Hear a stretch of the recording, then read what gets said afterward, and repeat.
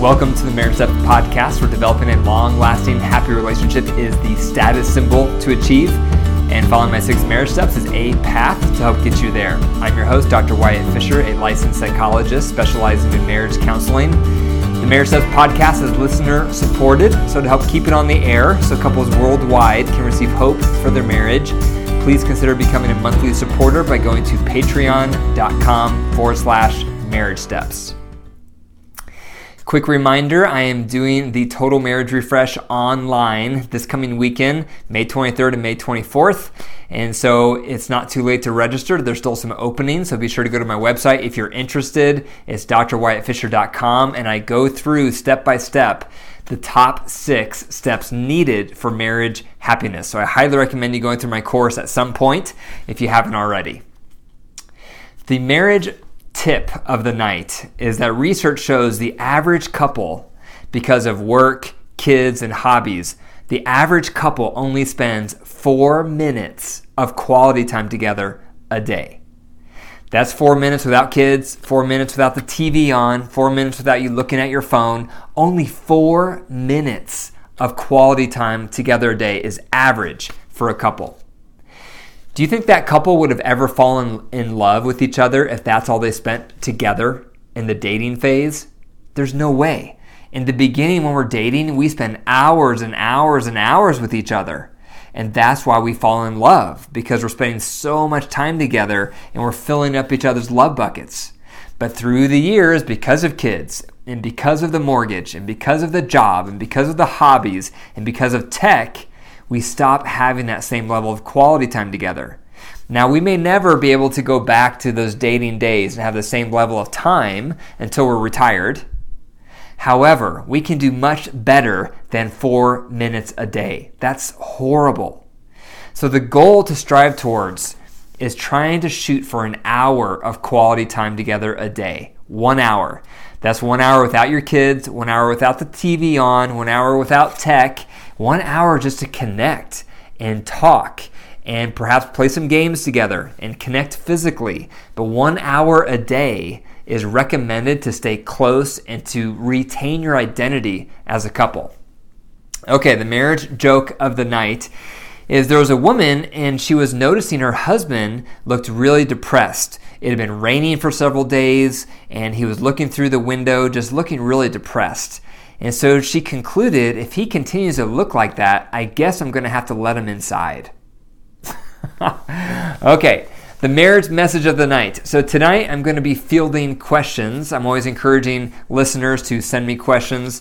And this past week on my Facebook page, I just posted, what are your top marriage questions? And I had lots of questions coming in.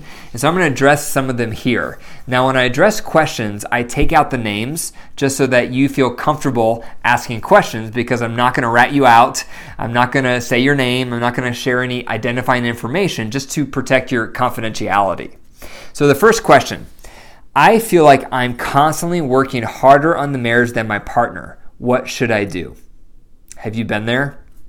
Feeling like you're working harder than your partner? That's a terrible feeling to have. So I would recommend a few things if you're in this place. First thing is to unpack why.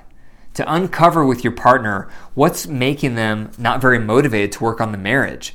Maybe they're resentful at something. Maybe they don't see the benefits for them of working on the marriage. Perhaps the way you want to work on the marriage is not the way they want to work on the marriage. You want to understand the why. What's the why behind their behavior? If having that discussion doesn't uncover the why so that you can resolve it, the next step would be going to a marriage counselor. And going to a marriage counselor, that could help you uncover the why, with why they're not motivated and what's blocking them from wanting to work on the marriage, because marriage does take work to have a good one. If after 3 to 6 months of marriage counseling, they're still not motivated to work on the marriage, I would encourage you to get a separation. Because no one deserves to be in a relationship where you're not both equally working at it. And if you've already gone through the trouble of seeing a marriage counselor and they're still not willing to work on the marriage, you need to have a separation. Because a lot of times that's what it's going to take to get their attention to finally be motivated to make some changes. Second question, how do I know when my marriage is over? It's a sad question, but it happens. How do I know when my marriage is over? One way you know is if you're abused. If you're abused on any level, verbally, physically, sexually by your partner, your marriage is over. Another way you know your marriage is over is if you've experienced infidelity. Some couples can make it through infidelity and heal, but it's very difficult and there's a narrow road. You may want to check out my article on my website, on my blog, which is the 10 steps to affair recovery.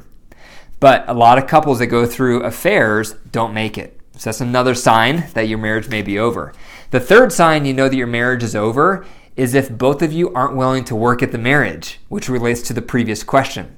Marriage takes two active, motivated partners. If you're both not willing and able and motivated to tend to the marriage and work at it, your marriage will not get better. And that's a sign that it could be over. Okay, number 3, the third question is, my husband travels 80% of the month and we have no intimacy. What should I do? This is so sad to see this, and I see it a lot with the couples I work with, where one couple is constantly traveling. Traveling is poison to marriage for 2 reasons. One is when you're traveling, you can't be together to fill up each other's love buckets. You can't meet each other's needs when you're apart. And 2, the more you travel, the more temptation you're probably going to experience, both for the person traveling and for the person at home. So, couples who experience this, where one partner or both are traveling a lot, they normally don't make it. So for this person asking this question, my recommendation would be you have to make a choice. Are you going to choose your partner's career and sacrifice your marriage? Or are you going to sacrifice his career to prioritize the marriage? Because you can't have both. You can't travel all the time and expect to have a good marriage. It doesn't work like that. You have to do one or the other. If you're going to travel a lot, don't get married. If you're going to have a good marriage, find a job where travel is at a minimum, because you're not going to have a good marriage unless you're with your partner at least 3/4 of the month. You want to be with your partner at least 75% of the time, because it requires that to tend to them, to nurture them, to fill up their love bucket. If you're gone, you can't do that.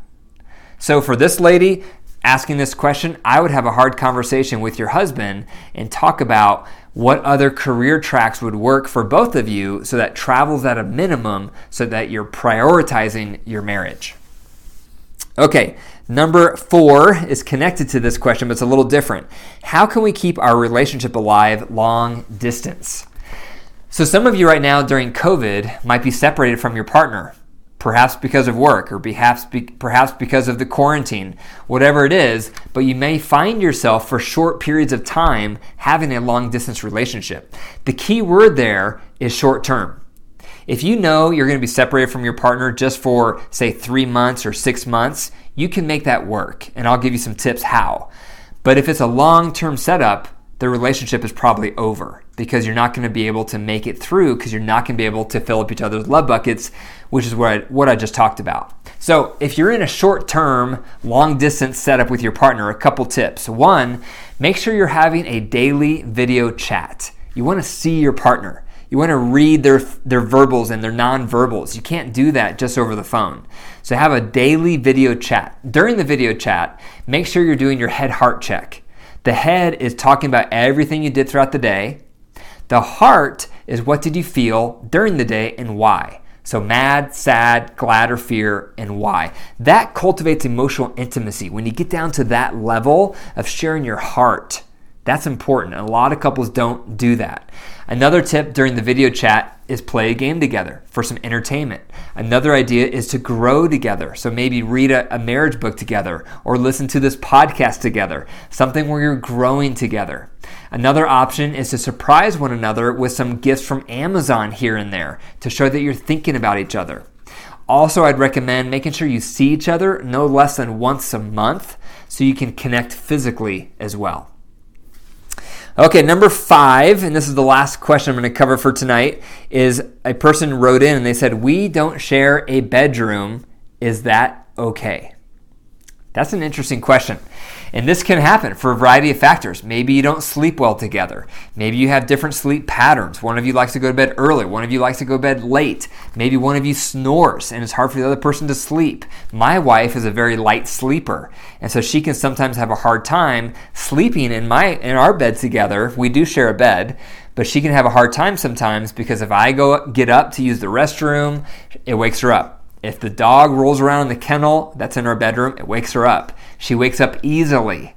So it can be tempting at times to not share a bedroom for couples.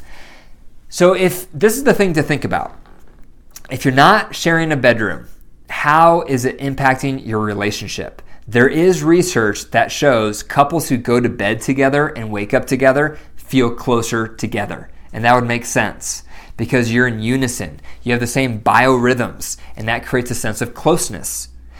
So the question to ask yourself if you're not sharing a bedroom is, what kind of impact is it having on us? Is it impacting our emotional closeness?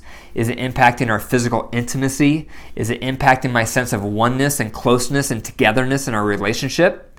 If it's having a negative impact on your relationship, then don't do it.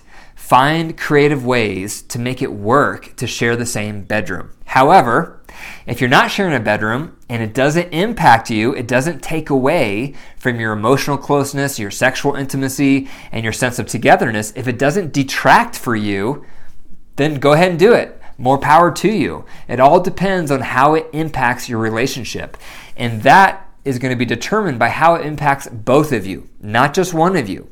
So if both of you feel like it doesn't have any negative impact on your relationship, then more power to you. You don't have to be in the same room. But that is rare. Most of the time, it's going to impact one or both partners in a negative way. And that's why it's recommended to share the same bedroom as much as possible. Thank you for listening to the Marriage Depth Podcast. If you enjoyed the episode tonight, be sure to click the 5 stars and leave a review. Be sure to send me your marriage questions through Instagram, Facebook, or email me at info@drwyattfisher.com. And for more marriage resources, be sure to go to my website, drwyattfisher.com. And remember, your marriage is alive. So if you care for it, it will grow. But if you don't and you neglect it, it will die. The choice is up to you. Take care.